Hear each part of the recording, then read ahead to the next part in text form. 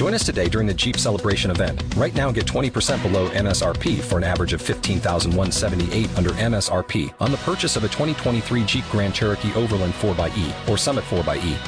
Not compatible with lease offers or with any other consumer incentive offers. $15,178 average based on 20% below average MSRP from all 2023 Grand Cherokee Overland 4xE and Summit 4xE models in dealer stock. Residency restrictions apply. Take retail delivery from dealer stock by 4/1. Jeep is a registered trademark.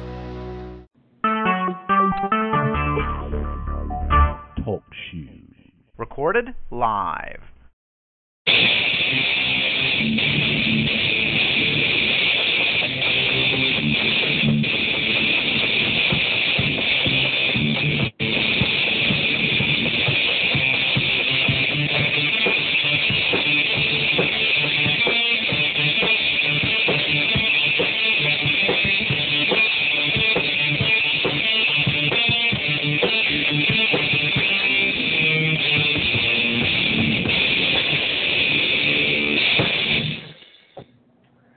Been a while since we've heard that theme music. Yay! Hey, greetings and salutations, people, and welcome to the first Fragments of Silicon recording of 2016. And we really can't consider this to be the season premiere because this isn't a regular show. This is one of our reviews. Anyway, hope you all had a good holiday. We're reviewing Life is Strange, as you can see from the title. And, yeah, some of us spent a good chunk of the holiday season playing this game. Like, God, I think I spent about 25, maybe 30 hours on the whole game. Yeah, my Steam clock is saying 22. Yeah, that sounds about right. I mean, and that's kind of all the episodes. I mean, yeah, I've only played a little, but I've seen several videos of it, so like several entire Let's Plays. So, well, that'll be handy. I'm fairly familiar with stuff, and I'm pretty spoiled for a lot of stuff anyway, so it wouldn't have had quite the same effect. I mean, how about you, Ogre? Oh my God! All right. Hush now. That's for later. Yeah. All right. So we've been going back and forth on how to handle this because we've played the entire game. We know all the plot twists and everything connected with that. And this game is pretty new. Like, it's not a week from release or anything from that, but I'm pretty sure that a lot of our audience has not played it yet. And talking about this in depth is problematic because, well, spoiler territory. So we're basically going to divide this review into two parts. Now, we're going to have the first part, the overview section, and then we're going to actually use our transitional music for this episode into the spoiler portion. So if you haven't played the game and want to play the game without spoilers, leave when you hear the transition music. Yes.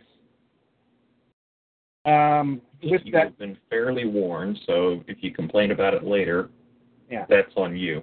Yeah, we'll probably give another spoiler warning before we get into that section in depth, but after that, it's no holds barred.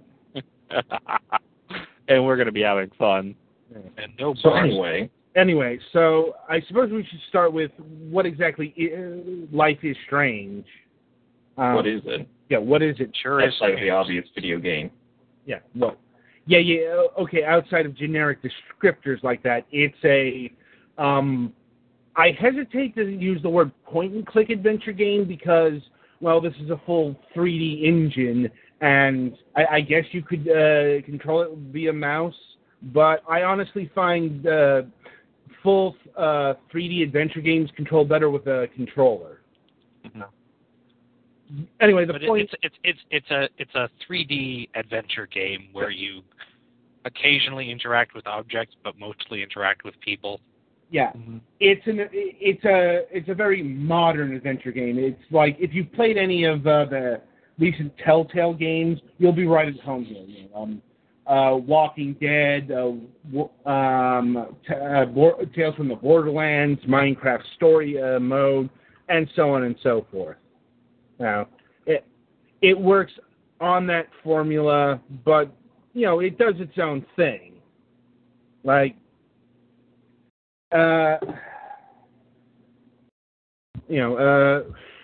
so beyond that, actually, also like a Telltale game, this was structured episodically. Mm-hmm. It's like, the game was released, the first episode was initially released back in April of 2014.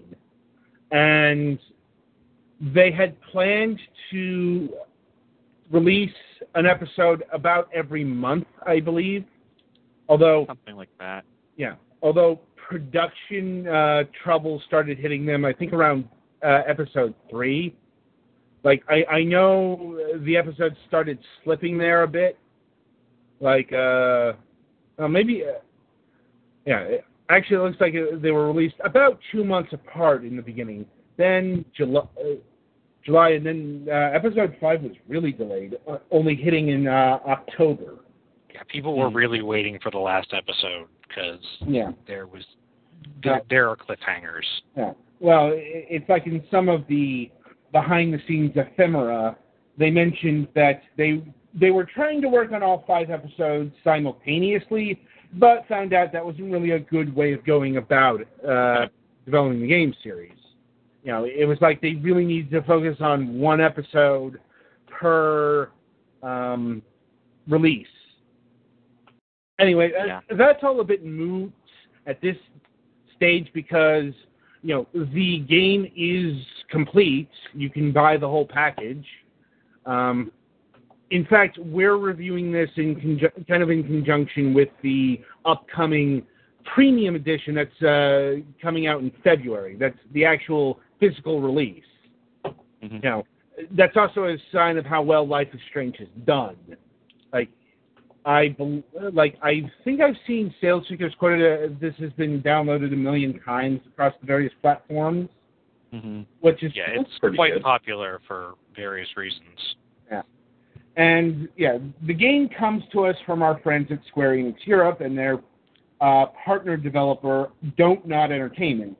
They're a French developer, and that's going to come. We're going to discuss that in a little bit once we start dissecting the game proper, because that would explain a few things. But this is their second game. Their first one was a B-tier action-adventure game called Remember Me.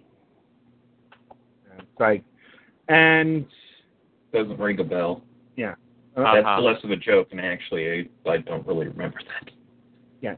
It was an interesting game that had some issues, but, one of the things they seem to be developing, granted, we're only 2 projects in, but I'm like, they seem to like having games that star a female protagonist. I think we touched upon it in the Square Enix Europe interview, but, Don't Nod has had problems selling that concept to a lot of publishers. Mm-hmm. It's like, because market segregation is a hell of a drug. It's not just that, but the popular belief that you have to have a white male character in order to carry your production. Right, because everyone knows that women will play things starring men, but men won't play things starring women. I have actually seen this logic used. So no, it is logic that is actually used. The tone of voice was for how stupid it actually is. Anyway, the point of order is they partnered up with Square Enix because Square Enix didn't ask them to change the main character into a guy. Yeah. Among other things. Well, as Phil noted, they're the company of Lara Croft, for example. Now, also there's this, apparently reading up on cultural hang-ups, apparently it's much less of a problem in Japan to have a woman lead your production, your series. Mm-hmm. I'm like, which is very interesting, but that's a discussion for another time. Anyway, the point is, Life is Strange is a coming of age story involving time travel. And I suppose the first warning about this game should be made here. If you're not into teenage interactions, like young adult stuff, then avoid this game because the characters are teenagers mostly, and they act like it. Yeah, it's like if you can't stand that teenage immaturity and vacuous interactions and shit like that, don't play this game because I've seen some mixed reception here as to how accurate and realistic the portrayals are here. But I'm like, from my perspective, it was pretty damn accurate. Granted, I think we are all at a disadvantage here because we cannot enter that world because we are neither teenagers anymore nor are we girls. Mm-hmm. And I don't think any of us here knows any. And I have a twin sister. Well, isn't she like 23? Yeah. That's my point. We're talking about somebody who's 17, 18. Like, this game does not reflect exactly experiences that we have personally had. Right. What I'm saying is, and that kind of flows into the writing and some of the controversy, because I've seen people complain about the dialogue here, in the sense that, it's not realistic. I'm like, and it suffers from the extreme radical trope, or however you pronounce, totally radical trope. It's a game. Kids using dumb slang that kids do actually sometimes use, but not always exactly the same slang. Yeah, in the case of Life is Strange, it's not the slang that they use, it's the way they use it. Like, like Chloe's go-to word is hella. I'm like, hella is a thing. Yeah, hella is a real term, is a real slang term, a West Coast slang term. Although, here's kind of where they messed up. A lot of the slang they use is West Coast, but it's California, not Pacific Northwest. Mm-hmm. Yeah, this is in, I think, Oregon, Washington State. Oregon, I think they said. Yeah. In the very gray kind of temperate rainforesty area of... Yeah. But I'm like, and it's like, and some of it is cringe-worthy, like hearing the word shaka bra. I think I almost just threw up. Yeah, that was. I'm still trying to get over the hella thing because South Park made fun of that, and I'm still having trouble believing that was a real thing. I'm like, but shaka bra is just straight up. I wish I were joking about that. And it's done all non-ironically.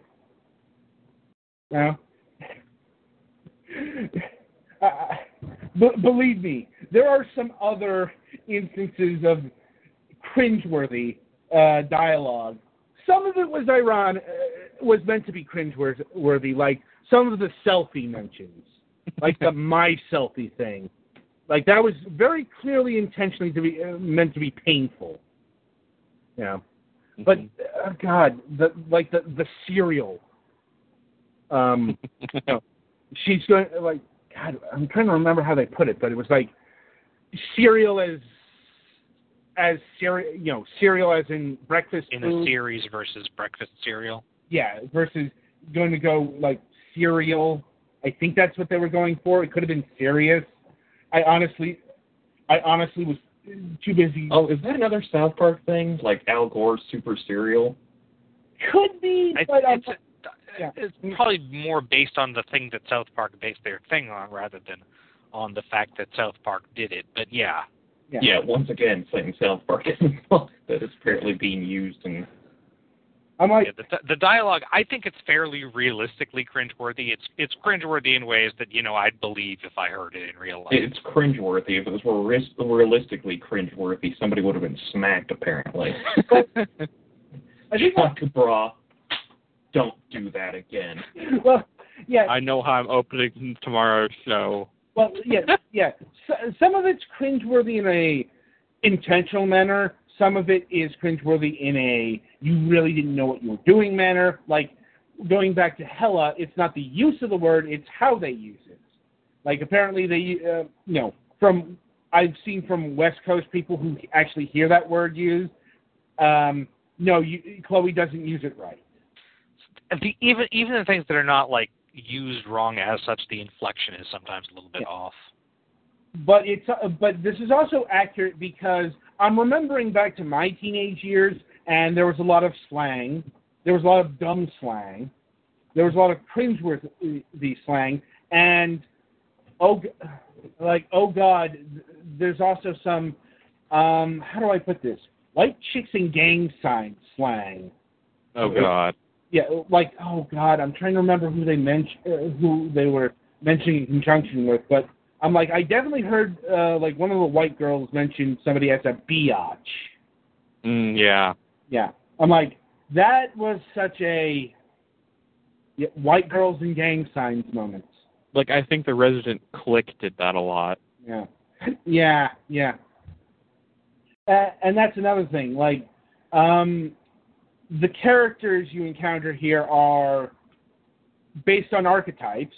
Like, if you've watched a lot of teen movies, dating back to, I'd say, back to the 80s, you're going to be familiar with a lot of the characters here. Like, you got the alpha bitch, you got the jerk jock, you've got the shy, nebbish, nerdy best friend. They get some character development and stuff. It's not like everyone's. Well, yeah, but they do fit nicely into. Yeah.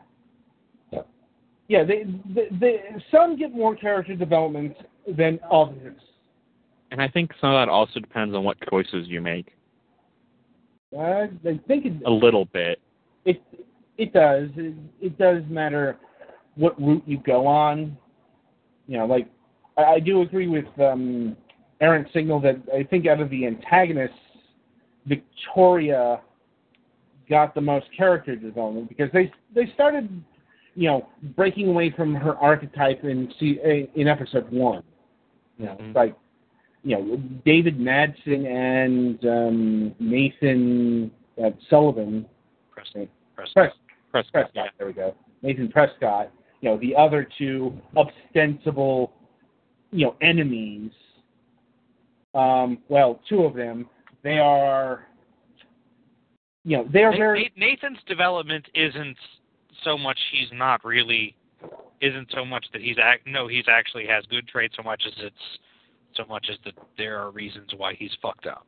Actually, that's incorrect. Canster kind of fucked up on that point. Or he didn't do the right choices because Nathan actually does get characterization. Oh no, I'm not saying he doesn't get any. I'm just saying his characterization isn't so much. He does well. Yeah, I'm phrasing it badly. Sorry. Yeah. No, it's like, I mean, for the most part, these two do come across as very two-dimensional, but they do start breaking away from that, the further along you go in the episodes. Especially David Madsen, his episode 5 self is a lot different than his episode 1 self. Mm-hmm. Yeah, especially it almost sounds kind of off character depending on what choices you make. Yeah, and even Nathan, his final message, let's say, we'll get into this into the other section, but is very different than what was initially characterized. Honestly, I think the person who was the most two-dimensional was Warren. Yeah. So, yeah. For one of the, like, theoretically potential love interests in the game, he's not good at that. Well, he's a good representation of, the awkward and gangly nerd who really doesn't know how to, engage the love interest. Sometimes borderline stalkery. That's kind of the thing, though. I think I mentioned this somewhere online, but I'm like, the thing is, Warren is a character type that real life has ruined for me. Because I'm supposed to take this guy, and he is, in the game, he is, for the most part, he's got some questionable moments, but, for the most part, he is the earnest love interest who really doesn't have a chance, because, he's not very good at communicating his feelings. Mm-hmm. But, honestly, I don't think it even has. I think that the most you can do is sort of there's no like war in end. There's just end where you're a little bit more affectionate towards him for him helping you. Well, you can give him a hug. You can give him a kiss at one point, or you can give him no affection. That doesn't really have a bearing on the storyline. I mean, yeah, that's kind of one of his problems as a love interest. He's so underdeveloped that, I guess some people connected with him, but I'm like, you just didn't have a chance. I'm like, but my point is, he's the kind of guy I would expect wearing a fucking fedora, and if there's wait till you get to that. Yeah, if you looked at his online postings, he'd be bitching about, how he's not getting any action because he's being a nice guy.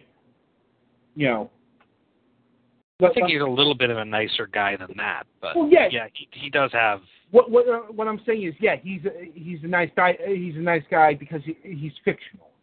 I'm saying if he existed in real life, he'd probably be an MRA.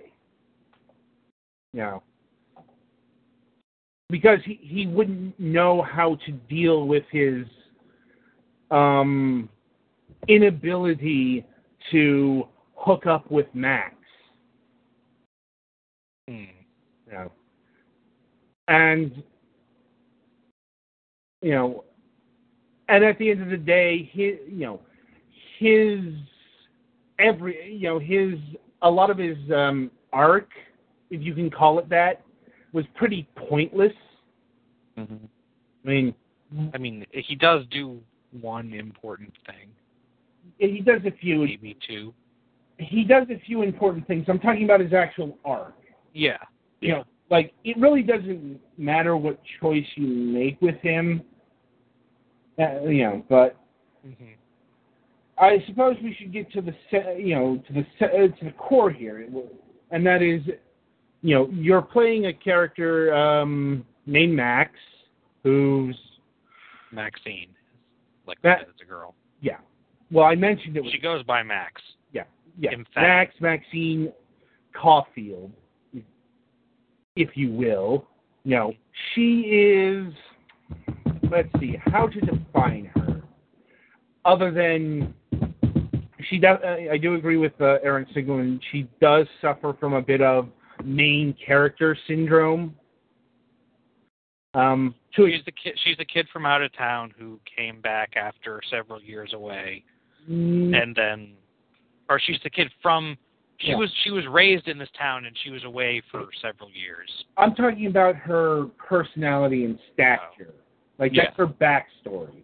Like, her personality, she's kind of a middle-range geek girl. Like, I would have said moderate hipster. Either or. Yeah, either or. It's like that's kind of the same thing. Mm-hmm. The point is she's geeky enough to be a social outcast, but not geeky enough to be, on the fringes, like Alyssa the goth girl, or Kate. She experiences bullying and all that bad shit. But she's also rather respected by most of the student body. Mm-hmm. You know. So that would put her right down the middle in terms of social hierarchies. And as it turns out, like, for example, Victoria has her reasons for bullying Max, but she also respects her secretly. You know, more on that later. The point is she's pretty average. You know, even though she's a female, she still suffers from that cipher syndrome. Like she's written pretty broad, she's written pretty bland, so teenage girl X can project herself into. Yeah, you're supposed to be able to put yourself into the main character. Yeah, and unlike what Aaron Signal postulated, that's not necessarily a bad thing. The problem is, you know, the conveyance of emotions isn't there. You know, some of that is the writing, some of that is the facial animations. Like, have we gone over the facial animations yet? Not really. We hadn't really gotten to that. Yeah. Okay. Yeah, I figured you were going to get to that when you did a graphical look at the game. Well, I think this is a good point to do that because... Yeah, because we're talking more about the overall plot. We're going to be getting into the spoiler territory. Yeah. Well, okay, yeah. Well, and it kind of relates to my point here. You know, the emotional conveyance of the work is undercut by the, quite frankly, the subpar graphics at points. It's not terrible, but I'm like, it is just in terms of gesture and environment, it's pretty good.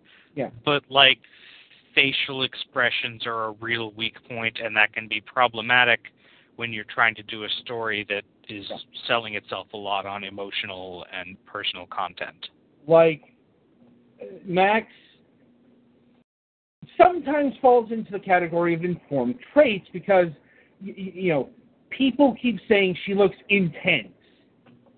And a lot of the emotion is delivered via characters telling people that they look like they're feeling for such an emotion because the graphics engine doesn't know how to animate a particularly set jaw. And this partially could have been because of budget constraints, but I also think it's because this is a game that's between generations. Because Life is Strange is available for Microsoft Windows, PlayStation 3, PlayStation 4, Xbox 360, and Xbox One. So it's one of those games that, and it's using the UE3 engine instead of the UE4 engine. And basically, you've got a game that is being done over 5 platforms and using the older iteration of the engine. Like I've seen this happen with other games. Like if it were a pure PlayStation 4, Xbox One, and PC title, the graphics would have at least looked better. I'm not sure if they would have gotten the emotions down because that could have been caused by other reasons. You know, but I think every review I've seen, including this one, has made mention of the facial animations letting the narrative down. On the flip side, what kind of compensates for that is the music. Now, yeah, there's really good. Not atmos. What's the word for when it's emotionally conveying music?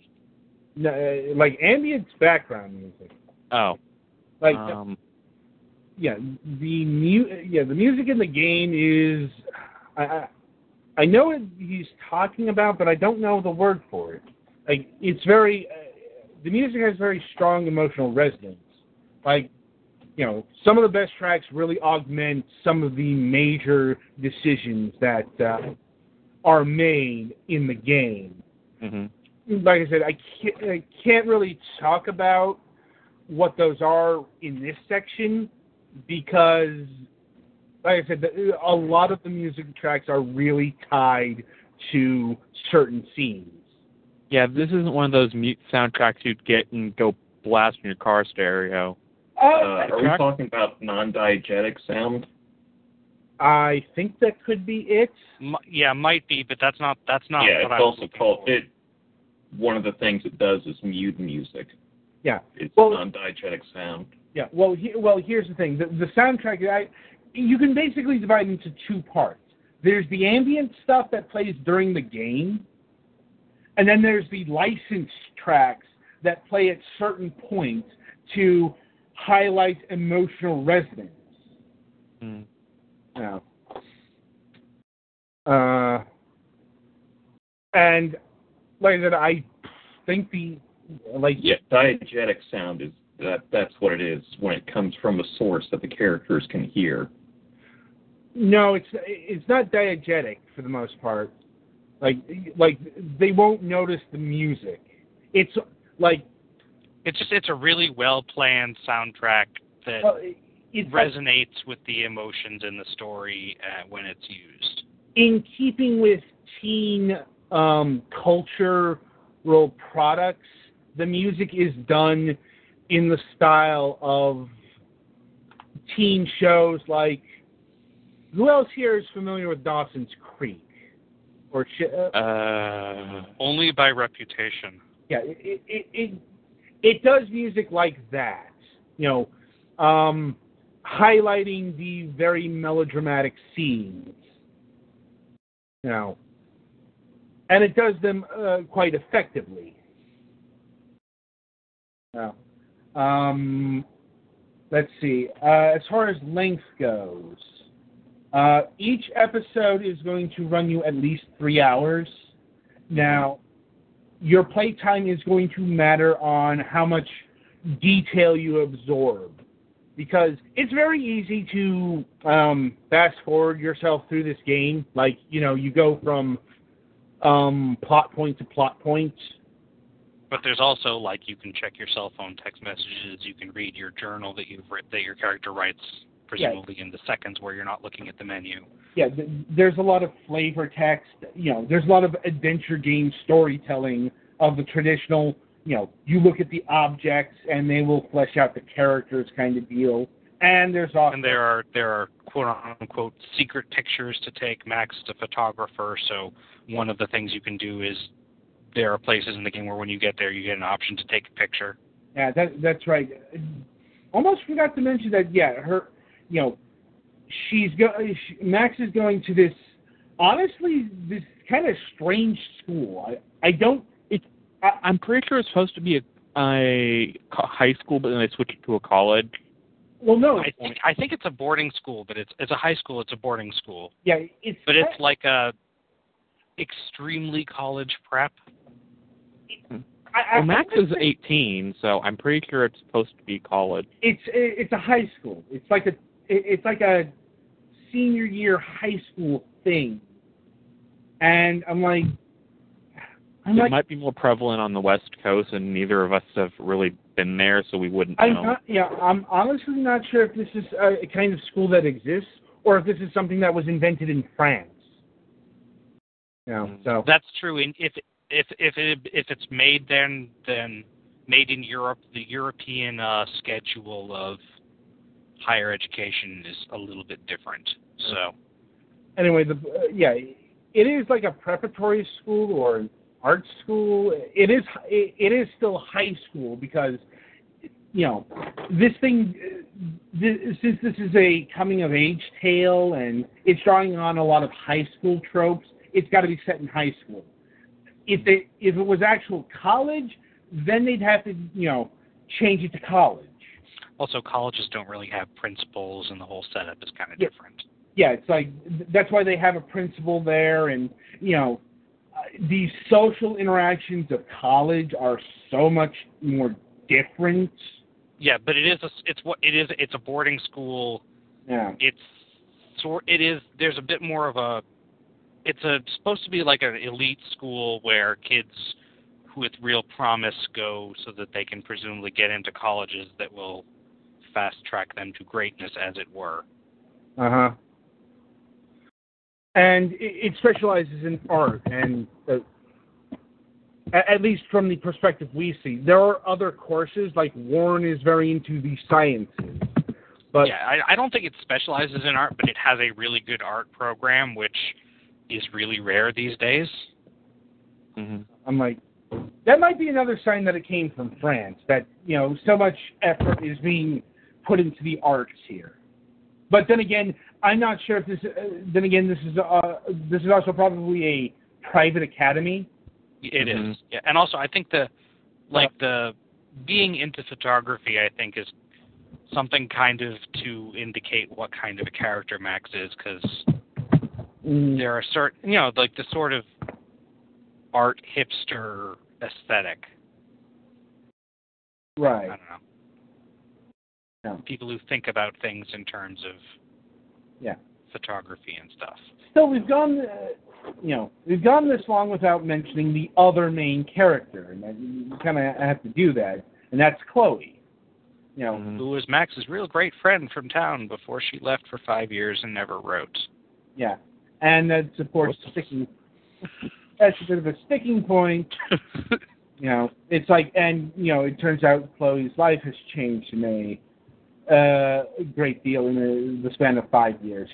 She is not what one would traditionally refer to as a good kid. Yeah, speaking of archetypes, she's the cliched, rebel punk character, complete with tattoos, dropped out of, not so much dropped out, but expelled, and is on a... Dyes her hair blue.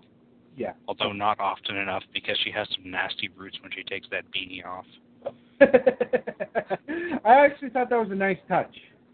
No, it's very realistic. It's just... Well, yeah, it's like, it's actual dyed hair, not anime hair.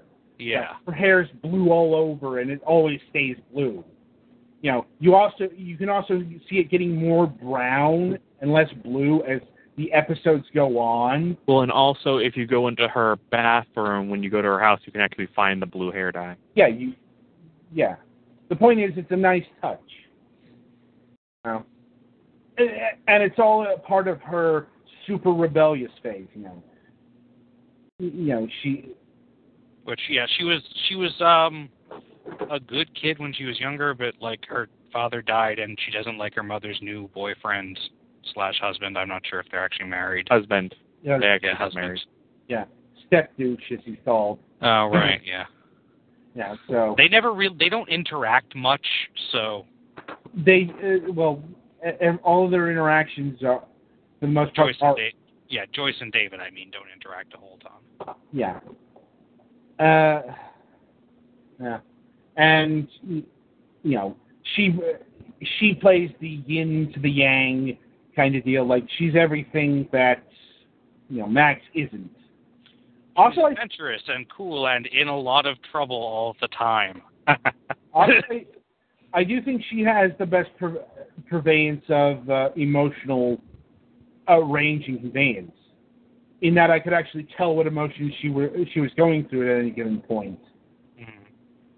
Yeah, that dull surprise really kind of undercut things at points. Right. Let's see. Anything else to cover as far as overview goes?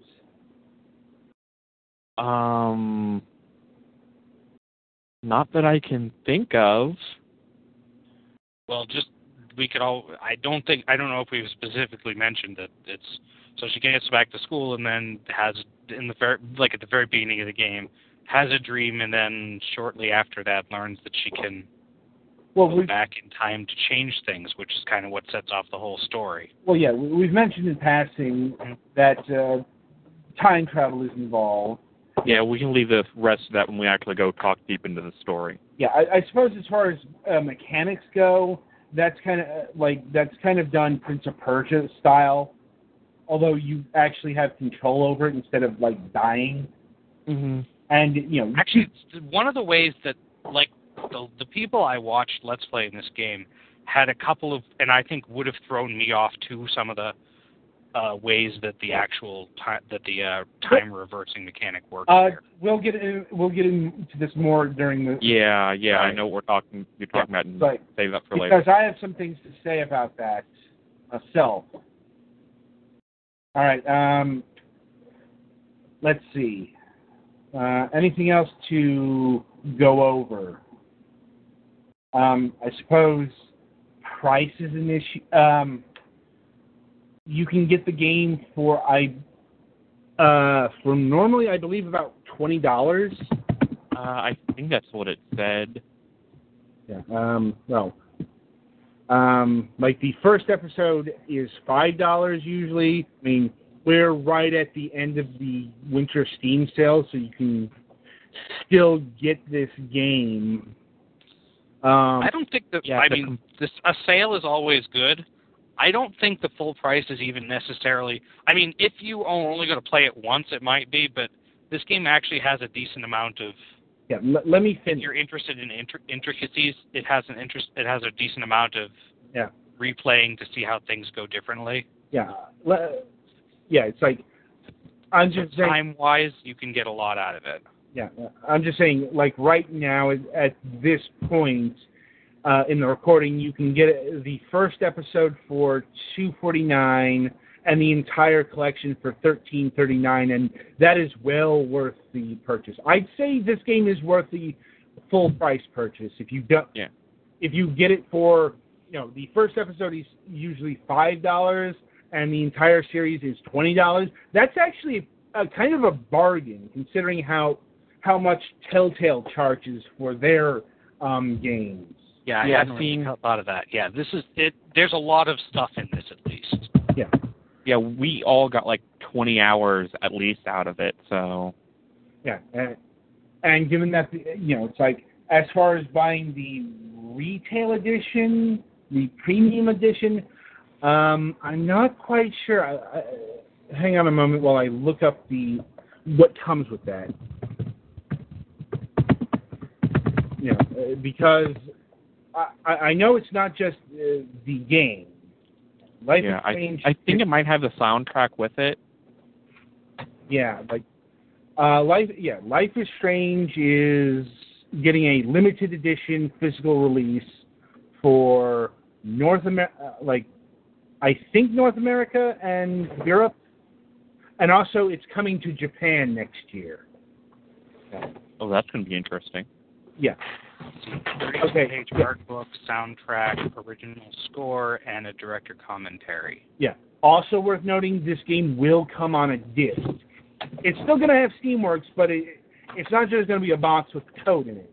It's going to have an actual DVD in it. Mm-hmm.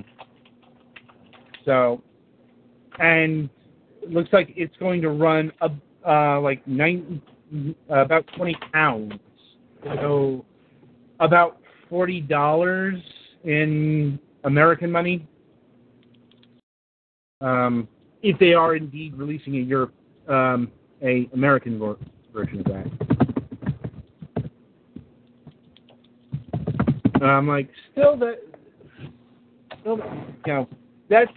That's a pretty good purchase for a limited edition.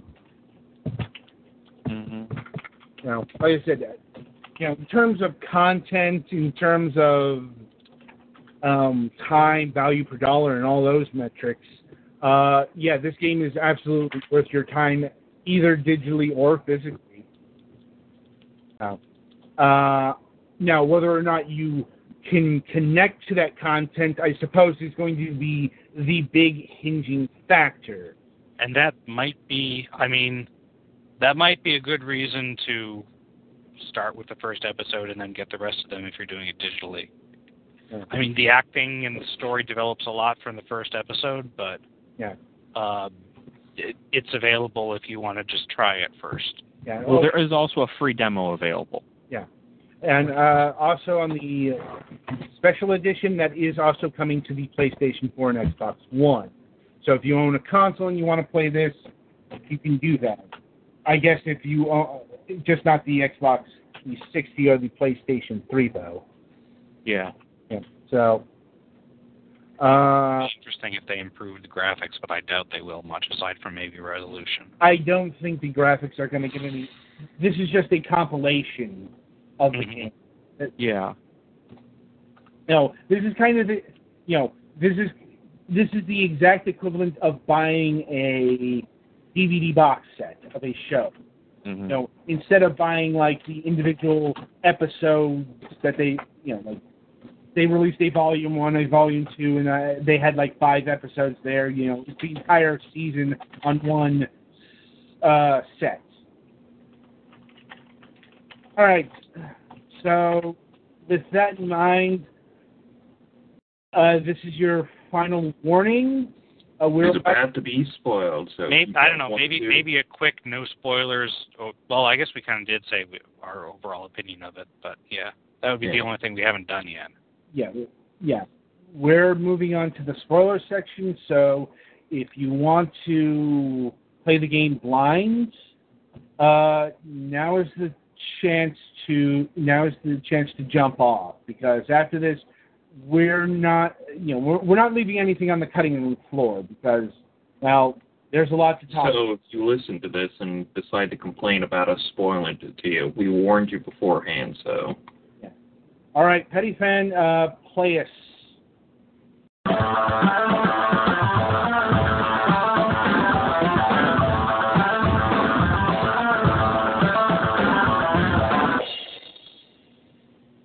It is weird to hear that during one of the reviews, but, so here we are. Hey, but it keeps us from having to spoil things for people. Yeah. So, welcome to the storyline discussion portion of the review. All right, so where do we start here? At the beginning. Like, do we start at the beginning or do we start at the end? You guys seem pissed more about the end, but...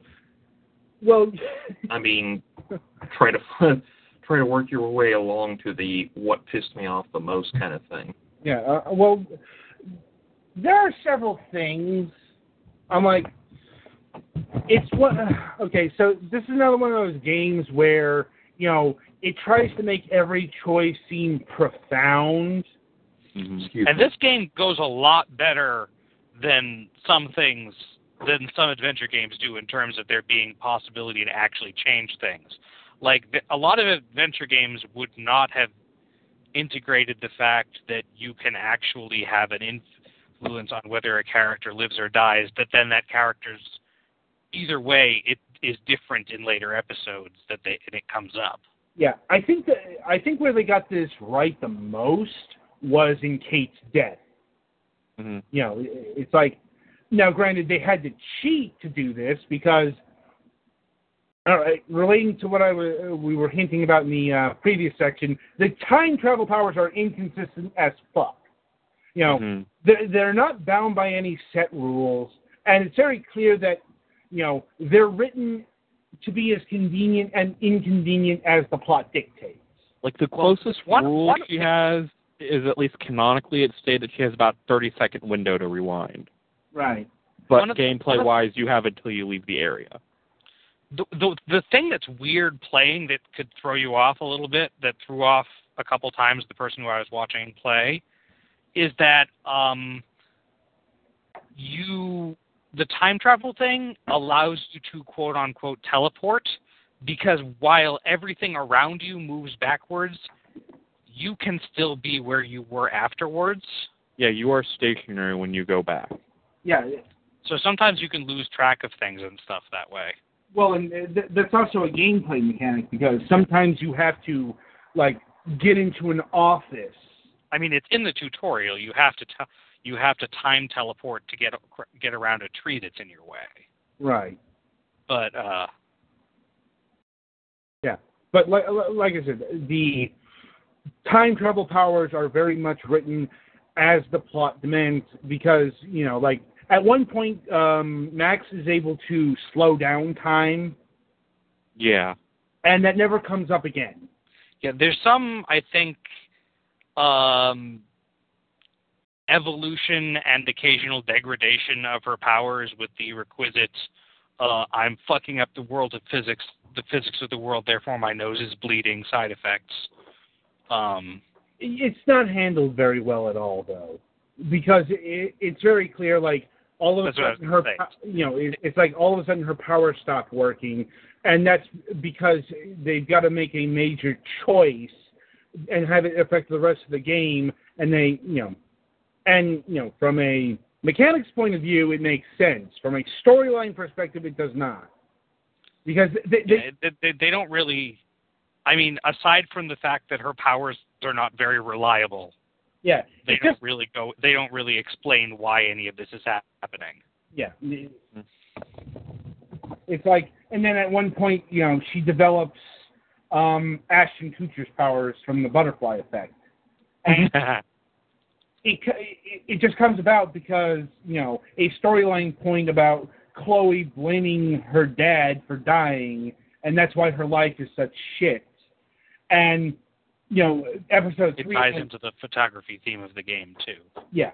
And episode 3 ends with you having the chance. You can actually let William die again. Well, no, you actually have to, I think. The plot won't let you not let him die. Huh. Interesting. But yeah, and while the final moments of episode 3 were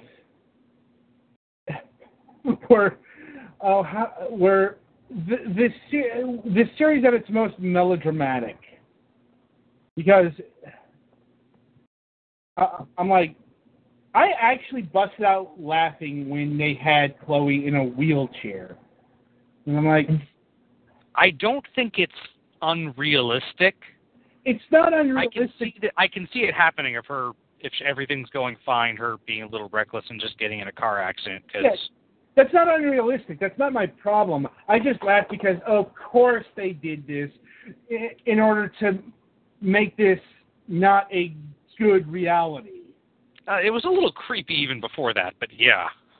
Yeah, but I'm like, okay. Also, the universe clearly wants Chloe dead, so. Well, yeah, that's kind of the underlying current that kicks this whole thing off.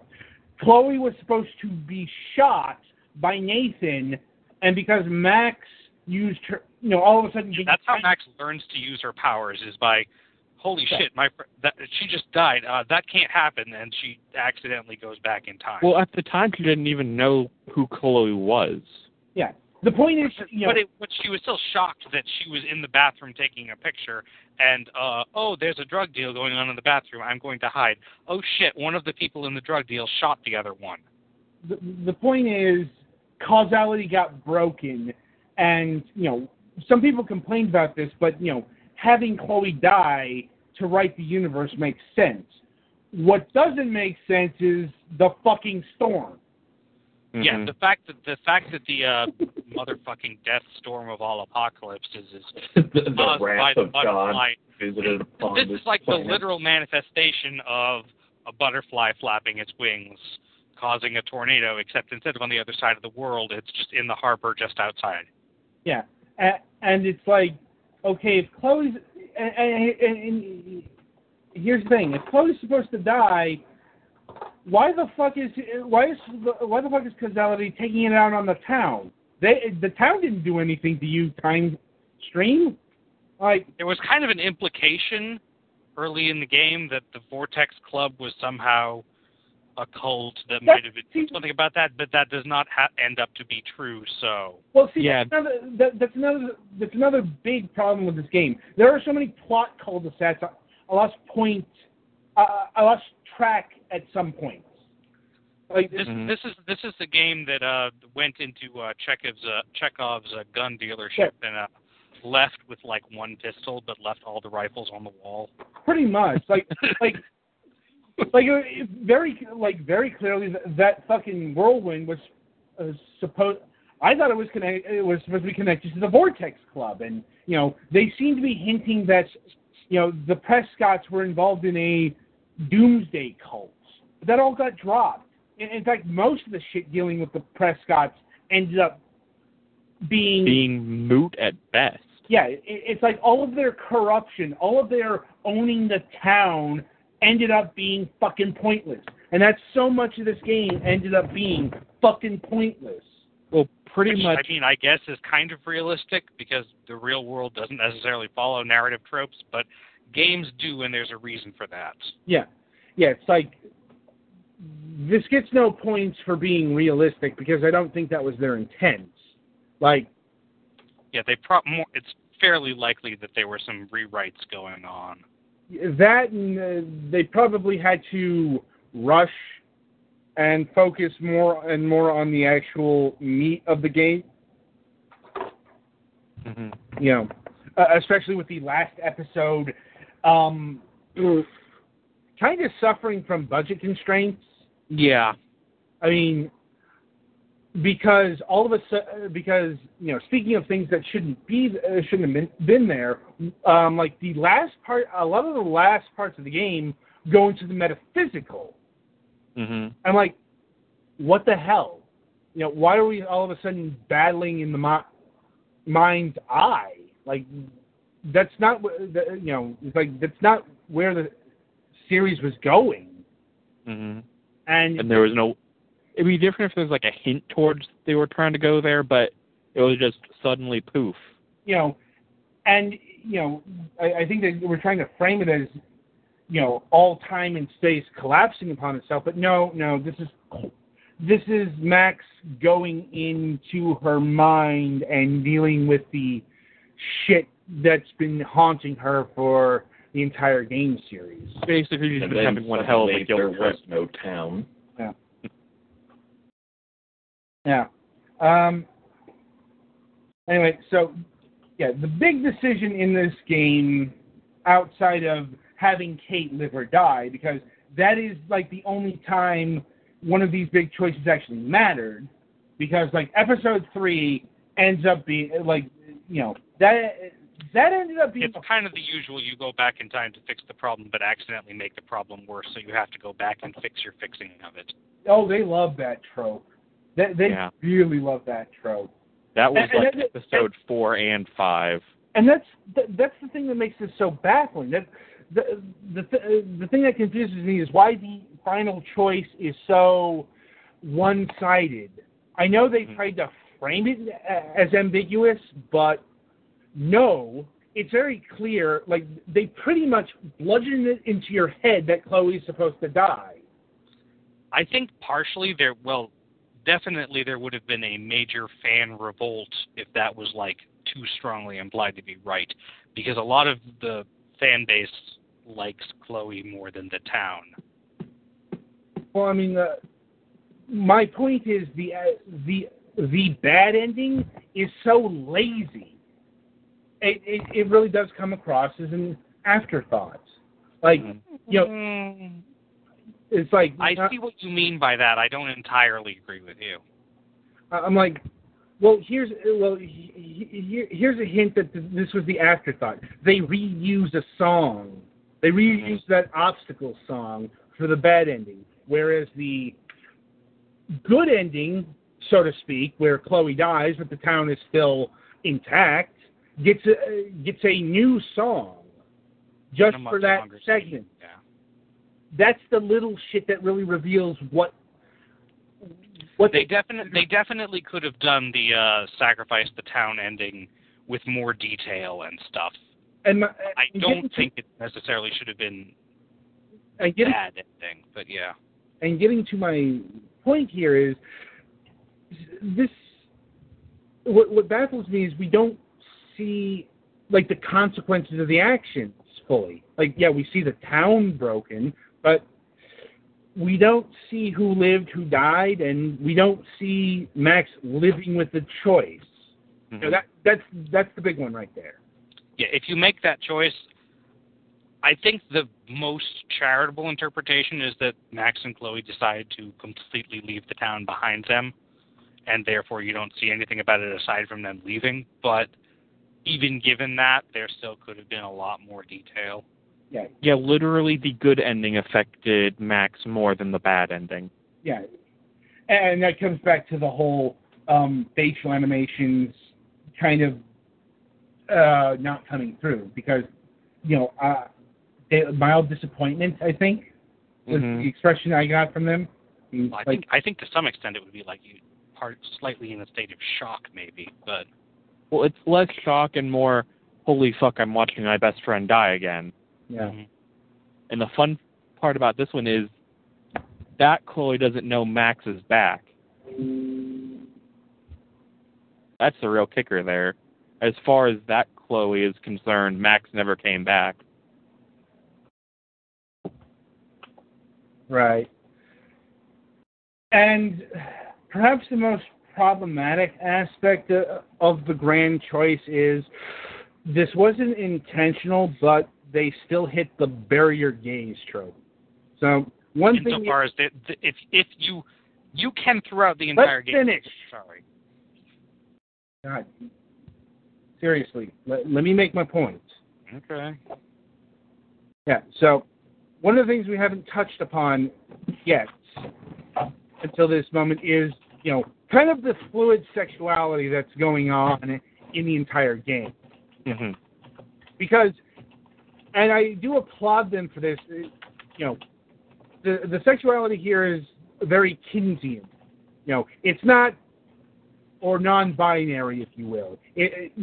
Max and Chloe aren't strictly heterosexual. They aren't strictly, gay.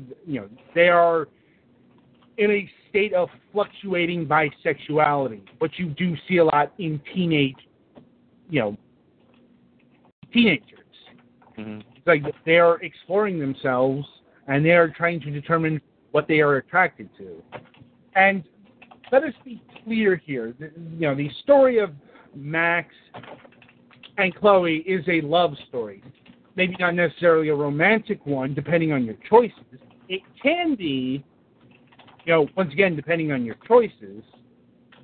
And where they fall into the whole barrier gaze thing is the most romantic they get is they actually share the deep and passionate kiss before Chloe dies, basically. And they don't kiss if you keep Chloe alive and sacrifice the town. Yeah. They've actually given reasons stated for this. Mostly, they said it's not a good time or whatever. Yeah, it wasn't a good time, but, according to Word of God, they did have that big damn kiss a few days afterwards. I'm like, once again, that's something that should have been shown and not told after the fact. That just kind of feeds into the whole unfortunate you use this trope even though you didn't intend on using this trope thing. Anyway, so Galax, now you can make your point. I know. I had a couple of things. I don't know which. Yes. I think it does kind of fall into it makes sense that the last choice is kind of, you can pretty much eschew everything that came before when one of the choices is to reset the whole thing, but they didn't, what's the final resolution of it as a relationship or not is kind of, it's not handled as well as it could have been, but it's not unsalvageable in terms of looking at it. And I definitely think that while that the choice, while clearly it's like one thing, it seems like it's a good idea to, not have the whole town die. They, at the same time, it is clearly developed through the game that these characters that Chloe and Max are very important to each other. So I don't think that that's not necessarily an unreasonable choice. Sorry. Like I said, I had a couple of ideas. It's not an unreasonable choice. It's more unintended implications. Mm-hmm. Because they're not actually using the barrier gaze trope. They're not killing her because, she's a lesbian or anything. They're killing because, causality demands it. And it's just, unfortunately with everything that happened the way it did, they have, provided you made the appropriate pro-Chloe choices in the game, because they can also not kiss. Yeah, I got the ending where they didn't kiss. Yeah. Yeah, you have to have, I'm pretty sure you have to, or at least it's worth a lot if you kissed her that one time when you had the choice to. Yes. And then also there are various other things where you can, resolve things in the Chloe way or the not Chloe way, and going for the Chloe way makes her like you more. The point is, it's not, it's hard to determine the canonicity of everything, but, when the only time you hit the, the big damn kiss is, when you're at the sacrificial altar, you hit the trope nonetheless. It's unfortunate, but unintentional.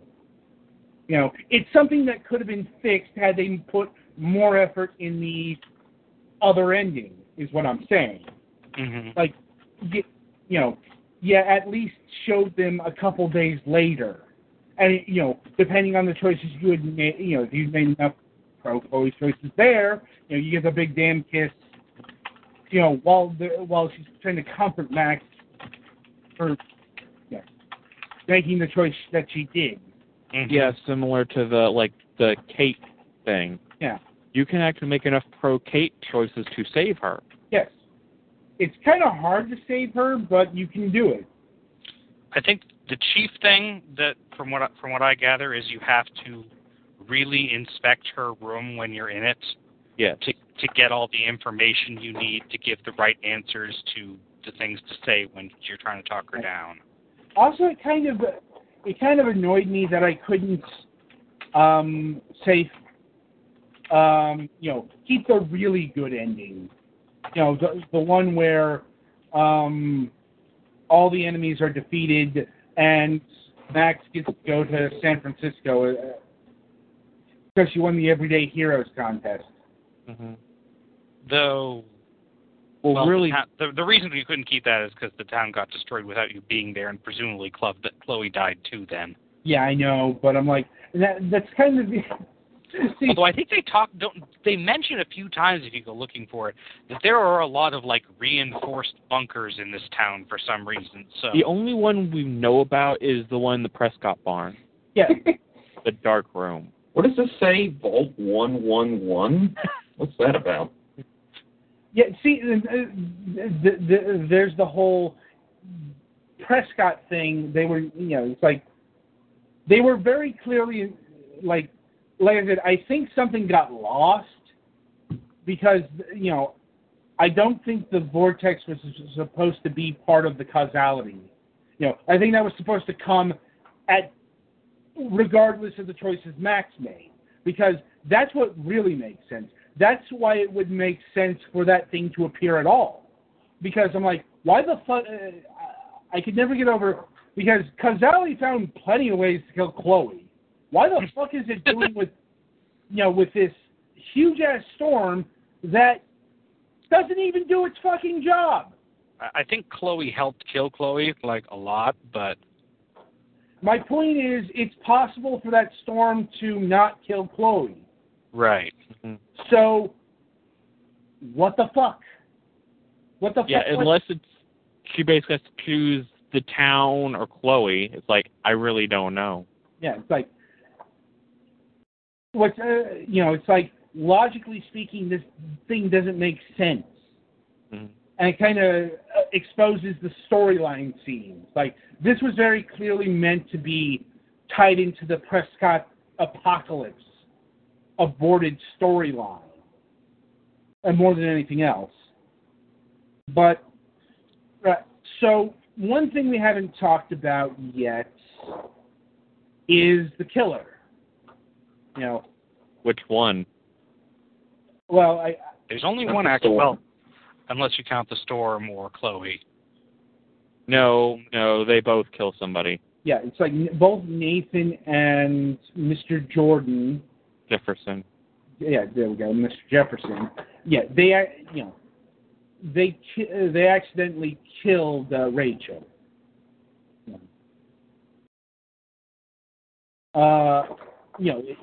It's I guess they were more serial sexual assaultists. They weren't quite rapists because, they didn't... More exploitive? Yeah. They didn't usually kill their victims until, shit started going south. And then, that's another thing. The bodies really started piling up there at the end there. Oh, yeah. Yeah. They just they just kind of glossed over, Victoria getting killed. Yeah. Or the fact the storm still happened even though Jefferson put a bullet in Chloe's head. Yeah. Yeah. It's like... I'm like... But she's dead. You fucked with causality. I still call.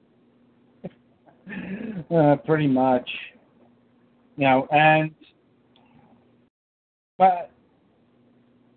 my point for bringing this up is, well, Life is Strange, I don't want to say deals with a lot of dark shit.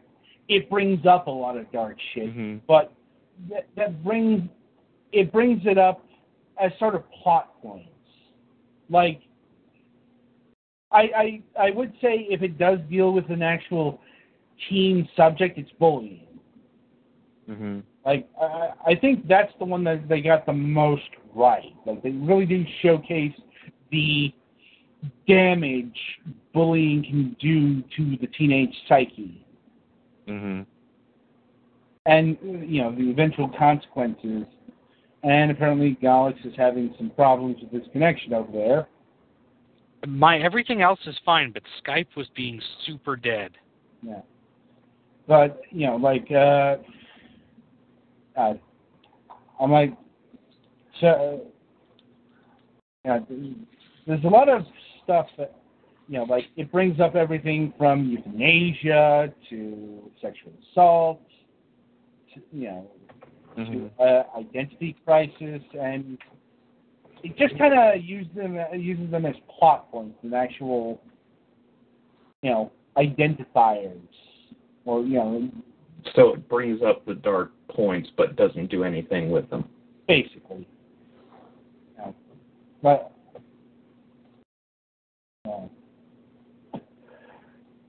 oh, jeez. What next? Right. I did kind of like that there are a lot of smaller choices that can add up to things later on during the game. Yeah. Oh, right. I think addressing some of the things we alluded to in the first section, like namely the dimensionality of some of the characters, like Nathan. Nathan is a really good spotlight here because initially he's pretty one-dimensional. He's like the alpha jock guy whose rich parents run the town and stuff. But it's more he's a paranoid nutcase. Yeah, he's not. That's not the a jock. actual case. Yes. Yeah. Nathan wasn't the jock. That was Zachary. Yeah. Oh, right. Yeah, Zachary was just kind of a neutral character. Like, he was there. He got stoned, I think, and that was about it. But I'm like, Nathan was initially he's presented as, well, a very unhinged psychopath. And as it turns out, yes, he is an unhinged psychopath, but he also has a litany of mental issues, and his parents pretty much abused him. Maybe not physically, but there was a lot of mental abuse. Oh, yeah. His father was a right dick. Yeah. And, it led him to being very vulnerable, and I'm not exactly sure why, Jefferson took this kid under his wing. I mean, the money and the access was something, but I'm like, come on. He had to have seen that this guy was a loose cannon. Mm-hmm. That was kind of his mistake. Serious psychological issues. Yeah, it's like that was Jefferson's mistake. Not taking into account that the eventuality that Nathan would fuck up and continue to fuck up because this guy is barely keeping it together. Yeah. And hell, in the good ending, that's what really undoes Jefferson. and I guess that's kind of another complaint that I had. Chloe's choices. It turns out if Chloe had done nothing, most of everything would have resolved itself anyway. Mm-hmm. Hell, Max had done anything, you mean? Yeah. Sorry. The time travel was just something she got randomly, and the first thing she saw was, this is what will happen if you do this. Yeah. And, it's not like there was something good for her to accomplish. It just, no. Yeah. Yeah. The point is, it turns out Nathan was, Nathan shot Chloe. He got arrested. He cracked really fucking quick, and that led to Jefferson getting arrested. Before he, and I don't think even Kate committed suicide in that reality. No, she did not. There's probably too much else going on. Yeah. Well, no, because Jefferson is the one who fucked with Kate. Yeah, Jefferson. That basically pushed her to suicide. Yeah. Oh, right. Yeah, Jefferson was the one who. Not that everyone else didn't help, but. Well, but I'm assuming that once Jefferson went down, he spilled what the fuck he did. Well, it's also, remember, when Nathan, with Nathan and Jefferson going down, I'm presuming that that Vortex party was canceled. Oh, yeah. Remember, this was before the Vortex party, and Nathan was the drug supplier. He's the one who got the product for Jefferson in order to drug the girls in the first place. Mm-hmm. And I'm trying to remember the drug dealer's name. Frank. Frank, there we go, Frank. Frankie Pompidou. Yeah. Yeah. He was an interesting character. He and a lot of the other not-so-good characters are not as bad as they initially appear. Well, yeah. He was kind of representative of, the hard times that the town was going through. I'm like, and once again ties into, clearly there was a bigger storyline that they were going with, because even before all the weather was getting fucked up and the whales, the fish were dying. That seems to be. Well, I think that was part of the Prescott's doing. Yeah, and it's like, like I said, there are just so many plot cul-de-sacs when it comes to the Prescotts and what they were doing. Yeah. It's aside from not necessarily economically managing well a North Pacific whaling town that wasn't doing so well. See, that was the implication, though. Apparently, the economic mismanagement was intentional, so that they could seize control of the town and, turn it all upscale. The ultimate gentrification. And it just didn't go anywhere. So much of this... I suppose that at the end of the day is my biggest problem with this game. So much shit never went anywhere. Which I think is potentially just sort of a categorical problem with episodic games. When you're spreading things out over time, there's so many more chances for things to just get dropped and not actually cut. All right, so I think we should about wrap things up, because I think we've been going for about an hour and a half here. Mm-hmm. Not surprising that this would be our longest review to date. A lot of shit happened, yo. Mm-hmm. Yeah. And I don't think we've touched upon everything. I haven't even touched upon the influences that this game draws upon. I mean, hell, where are some of them in the license plate, like Twin Peaks and The Twilight Zone? But turns out it's man. Yeah. But, yeah. This is the cookbook. But the thing is, life is strange. It's definitely something you should experience for yourself so you can make up your own mind about. Mm-hmm. Yeah, I honestly hope not too many people listen to all the spoilers before playing. I kind of... we warn them. We warn them. I know. I kind of regret watching Let's Plays before I tried to play it myself. Well, I told you, go play the game. It's like... Well, it was a long... I'd watched the Let's Plays, right back when it came out. Oh. Well, you didn't know you would be reviewing the game at the time. Right. Anyway. If I had, I wouldn't have. So if you stuck with us this whole time, we still recommend playing this game. It's like, it's a really good game for fostering debate, if nothing else. But anyway, so be sure to join us this upcoming Wednesday as our proper season debut happens. We will be doing a episode-long interview with the great Tom Hall. He's a storied industry veteran. He's one of the co-founders of id Software. He worked on games like Doom, Wolfenstein 3D. His posted work includes stuff like Duke Nukem games, Terminal Velocity. His crowning achievement is probably Chrononauts. Kind of his ode to Cyberpunk and Chrono Trigger. And, since it's one of those industry figures that, has a long history, it's going to be one of those, there is no topic of discussion this week. We were originally supposed to have a Tuesday interview with Atari, but some stuff got delayed, so that's happening in February now. And next week we will be back with a review of Turok Dinosaur Hunter. Anyway, until next time, I wish you good gaming.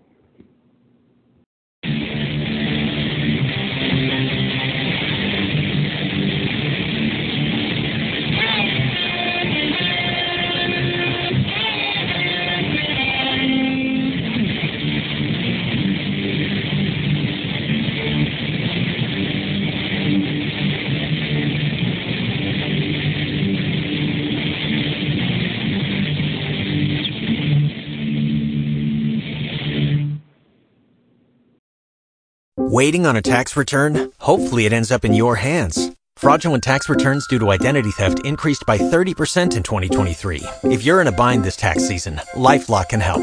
Our U.S.-based restoration specialists are experts dedicated to helping solve your identity theft issues. And all LifeLock plans are backed by the $1 Million Protection Package. So we'll reimburse you up to the limits of your plan if you lose money due to identity theft. Help protect your information this tax season with LifeLock. Save up to 25% your first year at LifeLock.com/aware.